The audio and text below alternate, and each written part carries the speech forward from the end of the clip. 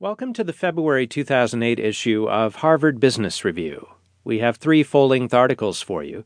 First, Matt Gottfriedson, Steve Schobert, and Hernan Sens provide a diagnostic template to help companies decide which goals are reasonable and where to focus performance improvement efforts. Next, Boris Groisberg explores the reasons behind the Star Women's portable performance. Then Noam Wasserman points out that money and control are goals that are largely incompatible. Finally, you'll hear executive summaries of the remaining articles. But first, this month's forethought. In A Doctor's RX for CEO Decision Makers, Dr. Jerome Groopman writes a prescription for avoiding misdiagnoses in decision-making. Doctors, like business leaders, make mistakes.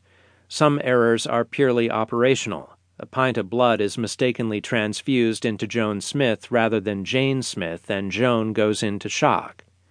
A young doctor writes an incorrect dose of chemotherapy on an order sheet, and a woman with breast cancer dies from the toxic effects of overtreatment. A neurosurgeon operates on the wrong side of the brain because an X-ray was mislabeled as right rather than left.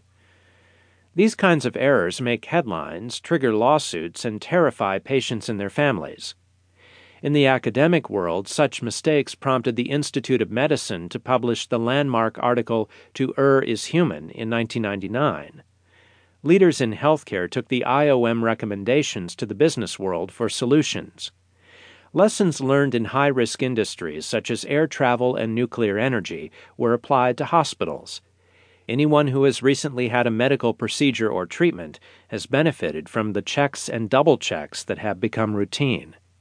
To ensure that the right patient receives the intended care, healthcare professionals, like airline pilots, now follow strict protocols. However, operational mistakes account for only a small percentage of medical errors. The overwhelming majority reflect poor thinking. In fact, 15 to 20% of all medical conditions are misdiagnosed. A middle-aged man's indigestion, treated with antacids, turns out to be a heart attack. A child's chronic headache is due not to family stress, but to a brain tumor.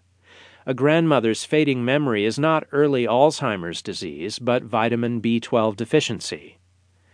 Such diagnostic errors reflect shortcomings in physicians' thinking rather than technical mistakes. In 2007, a national conversation began in the medical field about how best to address these errors of judgment. Business practices were not the solution this time. In fact, CEOs and